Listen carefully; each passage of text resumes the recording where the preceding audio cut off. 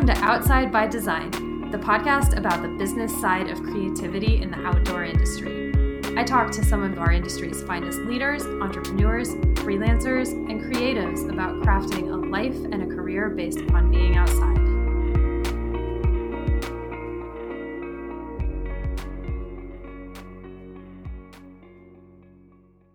I'm your host, Lisa Slagle, and I own an outrageously fun creative agency called Wheelie Creative. Most people just call it Wheelie. And even though we've been in business for almost 10 years, I like to describe it as a new school creative agency for people who thrive outside. I also own a company called Wheelhouse Workshops, which put on action sports photography workshops for women to help encourage more perspective behind the lens to help tell a bigger story of our industry. Check them out at wheelhouseworkshops.com. Today, I am talking to Victoria Hunt. She is a field rep for Specialized Bikes, and the first time I met Victoria was at a Roam Events retreat in Whitefish, and at the Whitefish Bike Retreat, and she filled up her truck with a tarp in the back of the truck, so it filled up like a hot tub, and then we filled it with women, and it was so much fun. Victoria is an excellent mountain biker, an excellent person, and just a really, really smart person. So we talk about mountain biking and barriers to entry and making sure mountain biking is accessible to everyone and building a community around it. So Victoria has a lot of cool things to say about biking and, I don't know, getting people stoked on bikes. So I think there's a lot of good takeaways. I hope you enjoyed listening to this as much as Victoria and I enjoyed talking.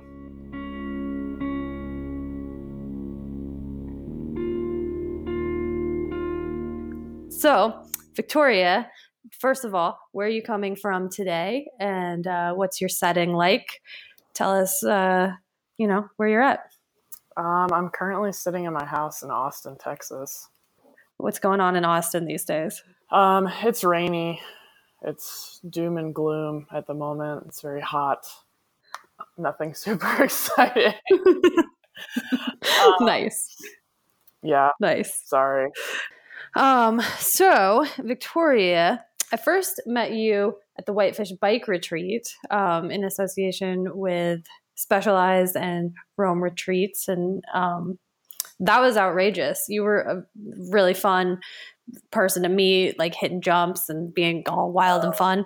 So how has your life changed since then? Because you were in Salt Lake and then you just made a big move to Texas. I don't think the wild and crazy randomly hitting jumps part has changed. However, where I'm living has changed, and my job actually I think has changed twice since then, because I was a inside rep at that time and then moved into a business development role, and then now have become a field rep. So I don't know what sort of degrees of change we would say that is, but it's a lot. But I still like to hit jumps and be wild. That canned wine got everyone that day. Yeah, that was definitely that, and turning the truck into a pool, I feel like really got everybody pretty lit. Oh yeah, that was exciting.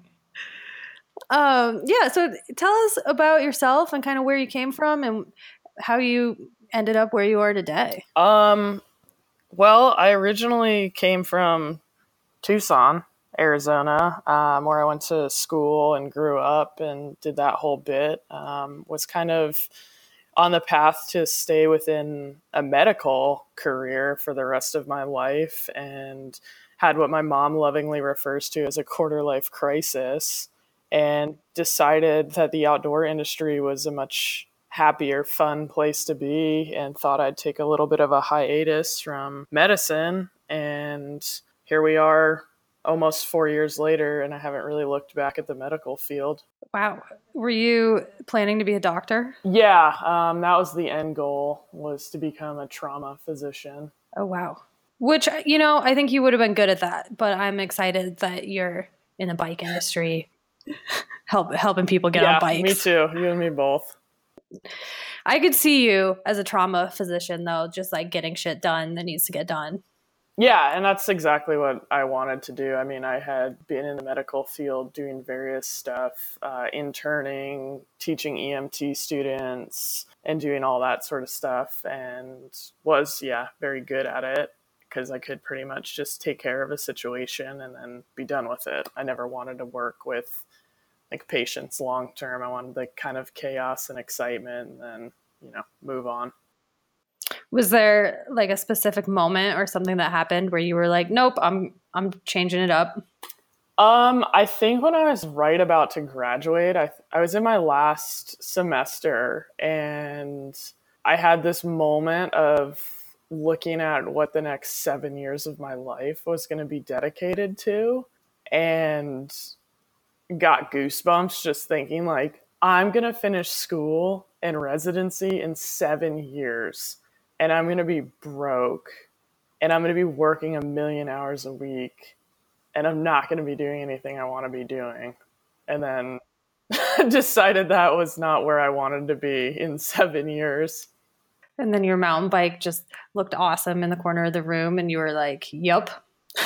Well, I wasn't even that much of a mountain biker at that point. I was actually working as a rock climbing guide for like fun and doing a ton of rock climbing and started riding to get more in shape for rock climbing. And then realized that I liked cycling a lot more than I liked rock climbing.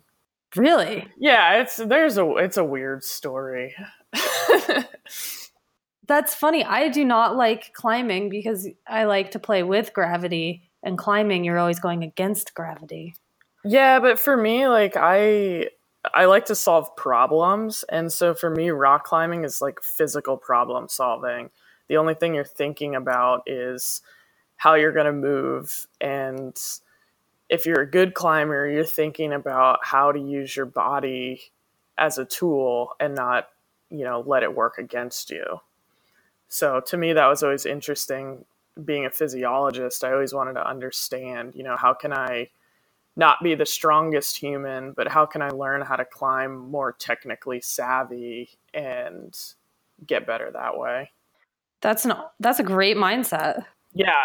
I was like, I'm never going to be able to do 10,000 pull ups, but I bet I can figure out how to use my body more efficiently. Let's go that route. That's cool. Do you bring that same mindset into mountain biking and all your technical riding? Um, yes and no. I think with riding, my strength lies in my ability to just suffer and like get through things. I'm definitely not the most technical or strong rider there, but 9 times out of 10, I feel like I have the mental and emotional willpower to just figure out how to get through something that's really scary or how to get through something that's very physically demanding. Yeah, I would agree with that just from what I've met of you. And with that, let's kick it off to a commercial break. Do you ever feel like marketing is a gross word and a gross thing and just scummy and like you need to take a shower after you talk about marketing? Yeah, that can be a common thing. You should check out WheelieCreative.com. Not only are they some of the most fun people to work with in the entire industry, they'll treat you right, they know what they're doing, and they're also just super creative geeks that measure everything. Their work is super good, they get results for their clients, and they understand the nuances of the outdoor industry. They're avid outdoors people, and so the crew at Wheelie Creative is able to position your brand for success in a way that is authentic, kind, fun, and in line with your company's values. WheelieCreative.com, check them out. But wait, you're thinking, Lisa, isn't that your company? Yes, it is. I'm a little bit biased because I do own Wheelie Creative. But you know what? I'm paying my employees to edit this podcast right now, so you get to listen to a commercial about it. And thank you very much to Iris for editing this podcast.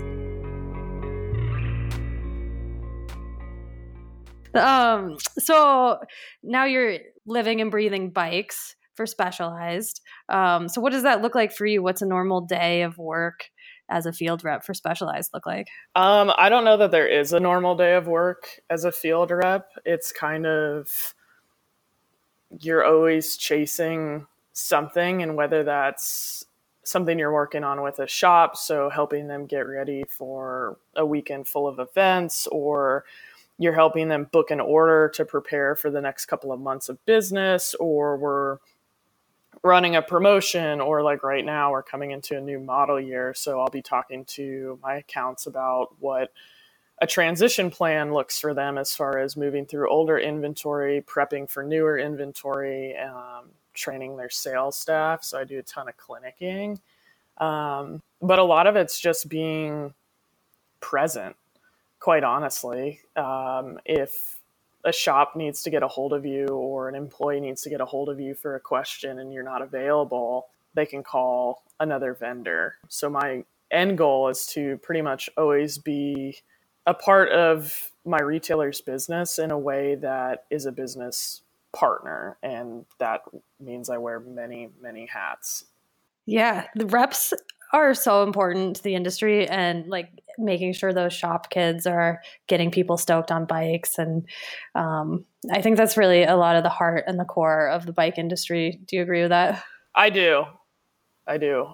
It's amazing. I think sometimes people neglect to realize how influential having employee buy-in is. You know, if they're excited about you and they're familiar with you and they can call back, you know, yeah, not only does Specialized make great products, but the humans that I know at that company do great things. You know, it's more than just this product. It's not just a means to an end sort of thing. It's kind of like there's a whole company that they can associate a product with. Yeah. What's your trick for like teaching people who are new to the bike industry, like someone who just started working in a bike shop? How do you start with them when you're like explaining the components? Do you start really technically, or do you kind of like do a big picture, or what's your plan of attack for somebody that is just working in shops for the first time? Yeah, and that's a super good question, because I feel like we're always consistently trying to figure out how to be better at that. And what I realize is when it comes to product education, 9 times out of 10, people are going to remember like 3 important features of something. And so you're better off hitting things that you want them to remember to translate to a consumer, because the vast majority of consumers don't really care about the nitty-gritty details. They want to know why the product is going to supply them with a performance benefit, and whether that's a performance benefit in spin class or a performance benefit in a 100-mile road race. At the end of the day, the technical nitty-gritty is super cool and it's incredibly important, but you want to be able to translate that in a way that's actually meaningful for either your sales staff or your end consumer. So I start with that. Yeah.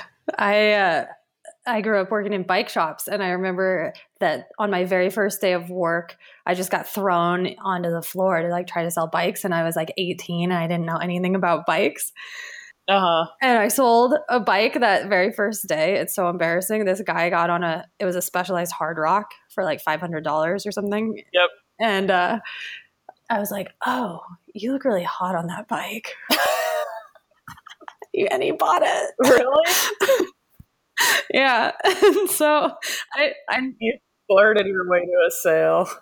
Yeah. And I like never lived that down at that shop for years. They just made fun of me for that.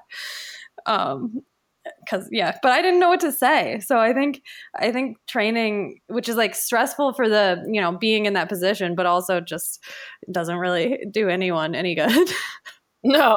I'm like one of the few people that if like I legitimately don't know something, I'm just like, I don't know what to tell you here. Like I'm never going to try and fake my way through anything, because you're going to get caught. Yeah, totally. I didn't even know what to say about a bike. Sometimes you're better off just being like, I don't know, man, but that bike's on trend and you look hot on it. So give me your money. And he needed a bike, I guess. Who knows? That's so funny though. And then I always enjoyed clinics though. They were really fun, and you know, just having somebody in your same city that could like help answer questions. So I think reps are incredibly important to the industry. Like so important. I agree. I'd like to stay employed. Yeah. What's your favorite thing about working in the bike industry? Honestly, I think my favorite thing is just the relationships that you build and you make. Like, for the fact that I've been in the bike industry, it'll be 4 years in November that I've been working for Specialized, and just the amazing humans that I've met and the trips that I've been able to take and the places that my bike has physically transported me is pretty unreal. And the fact that I know that at this point I could go to just about any place, and whether I have a direct connection to a Specialized retailer in that area, like I can indirectly go there, reach out to the rep, reach out to a shop, and it's kind of this giant family. It's just a very good feeling. And so to me, I think it's the outdoor industry as a whole, but for me, because the bike is my activity, is even more amazing to me to know that like I could show up in Cleveland and probably go out for a ride with somebody just by saying like, "Hey, I'm here. This is what I do for work. Somebody want to take me on a bike ride?" And they'd be like, "Yes." Yeah, and they'd be like, "How many miles do you want to go? And like, are we going to stop for a beer along the way or after?" And that's pretty awesome to me. And can we turn your truck into a swimming pool? Yeah, and I'd be like, if the truck is there, then yes, we can turn it into a pool. If it's not there, we will rent a truck from U-Haul or somebody, and we'll turn that into a pool.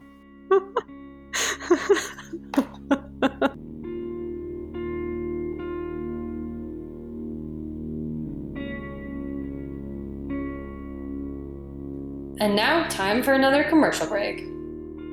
Are you a woman with a camera who wants to up her photography skills in the outdoor industry? Sign up for a workshop at wheelhouseworkshops.com. These are creative action sports workshops designed for women by women to help support women in action sports. There aren't very many women in action sports photography, so these workshops are created with the intent of helping elevate women in the creative outdoor action sports space.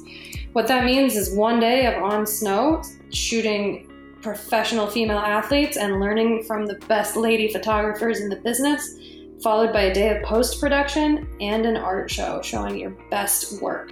It's super fun. It's awesome. The next one is going to be in Jackson Hole. Stay tuned. You can sign up for more information and to get notified about the next event at wheelhouseworkshops.com.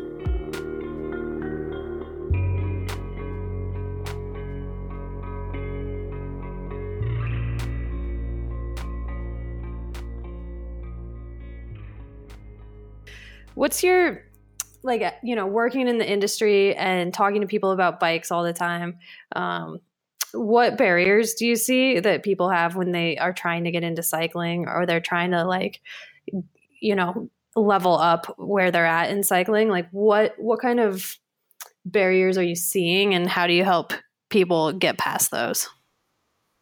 So I think those are two different barriers. So I would say barrier one is, how do I get into the sport?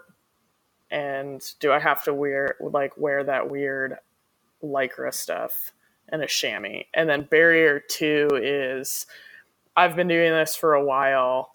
How do I get better? Do I need a better bike? What gear should I buy? And so barrier one, I think sometimes we get in our own way a little bit with this sort of, you have to be a cookie cutter mountain biker or roadie or whatever. And realistically, it's like, no, if you want to ride a bike, like you should just ride a bike. I would highly encourage you to buy a little bit nicer bike out of the gate so that in 6 months from now, you're not having to replace parts on it, or you're not bummed out that it weighs 95 pounds and you're just trying to ride on like a river path trail with your friends. And so I think a little bit just accessibility to the industry. And what I mean by that is, brands like Specialized, Giant, Trek, Cannondale, whoever are really good at putting out this very aspirational, high level, like racer type image. And we've recently started to transition, all brands really have started to transition to being much more accessible to, the mom who does spin and wants to get outside on a bike for the first time. And I think just making good products that aren't, outrageously expensive, but that people really enjoy using, like we're overcoming that barrier. But I also think making it more of like a mainstream activity, where people are not so much interested in being specialists at like one thing, but they want to go paddleboard this weekend. And then next weekend, maybe they're going to go wine taste by bike. And then the next weekend, they're going to do CrossFit. And, I think making the community of cycling a little bit more accessible in a way that's not like, oh, well, here's a group ride. Do you want to go 1,000 miles an hour? Do you want to go 100 miles an hour? Or do you want to go 50 miles an hour? And just being like, no, here's a group ride. We're going to go like 10 miles. It's going to be super casual. We're going to have 9 coffees along the way and 4 pastries. And we're going to talk and we're going to we're going to show you how to live by bike and how to do these things by bike. I think that helps overcome barrier 1. That was a really roundabout way to answer that. I apologize. And then barrier 2 is I've been riding for a while. I want to show up to these faster group rides, but I don't want to not belong to the group, or I don't want to not have the right gear. And I think a little bit of that is being willing to ask people. It's funny to me just how unwilling people are to be like, okay, I kind of know how to do this activity, but I'd kind of like to know how to do it better. And just asking people very direct questions of I can ride 35 miles by myself at a pace of this. Do you think it's worthwhile trying a little bit faster group and going out and being willing to suck at something? You're not going to get better until you ask questions that maybe make you feel dumb, or go out and do an activity that really challenges you.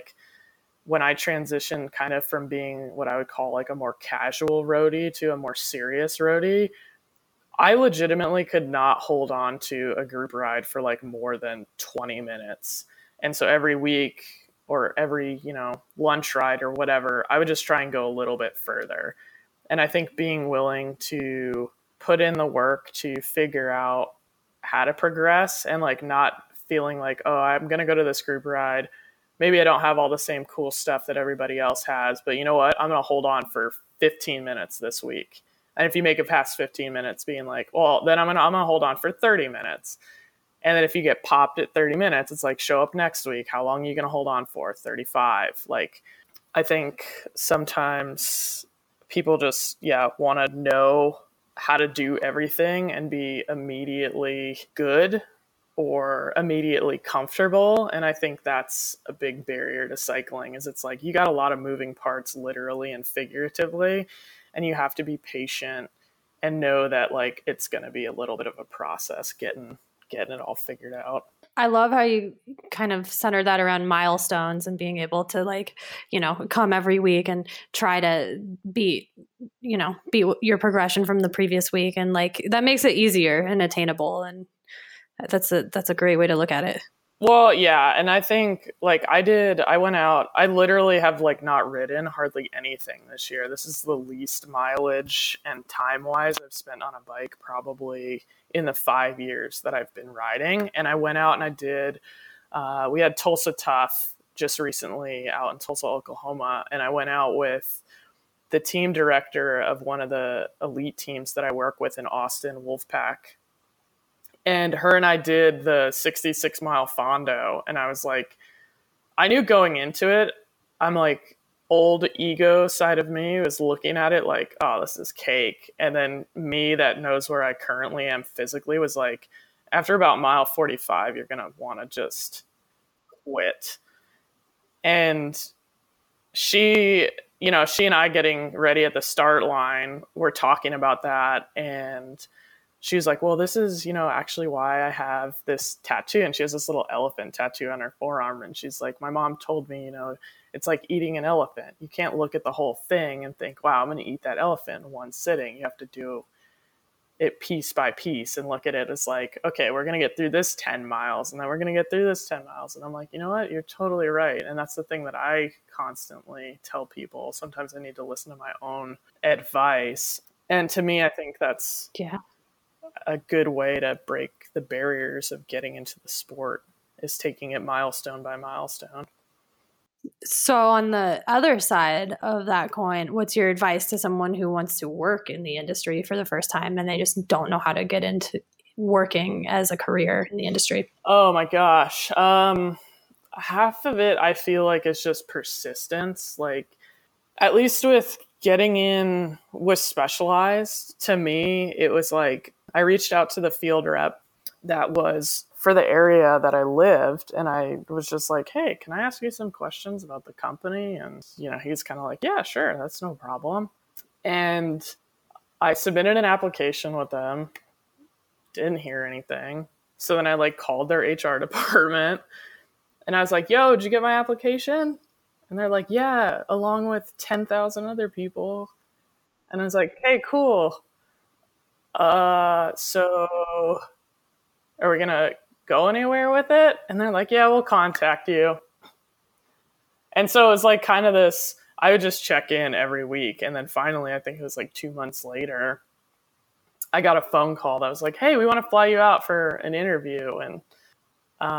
And it was just really being persistent. And the thing that I tell people when I meet them is like, if you're really serious about it, don't hesitate to send me an email and ask me questions about the company or the job, or to get you in contact with somebody that's in the department that you want to work or whatever. And you'd be amazed at how many people, one, don't do that, or two, think that it's like weird or inappropriate in any way. And I'm like, it's really not. Like, you're trying to get ahead, you're interested in the company, you're interested in the brand, you want to get into the industry. Like, you should be willing to do anything and everything. And then the people that do actually follow up or reach out and get put in contact, it's like they get through to like who they need to talk to pretty quick, and whether or not they end up getting hired is another thing. But I think the industry tends to work a lot on just recommendations and people being willing to like consistently follow up.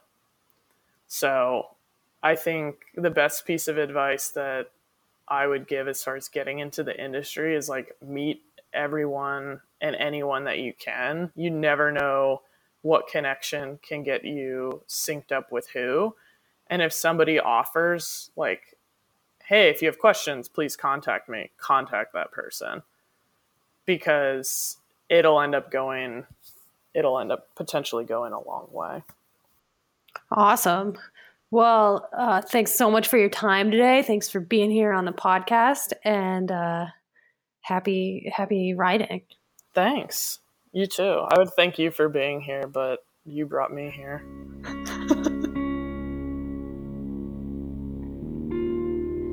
All right. Thanks so much to Victoria for being on the podcast. And you can follow Victoria on Instagram. She's at Real Life Meatball. That's right.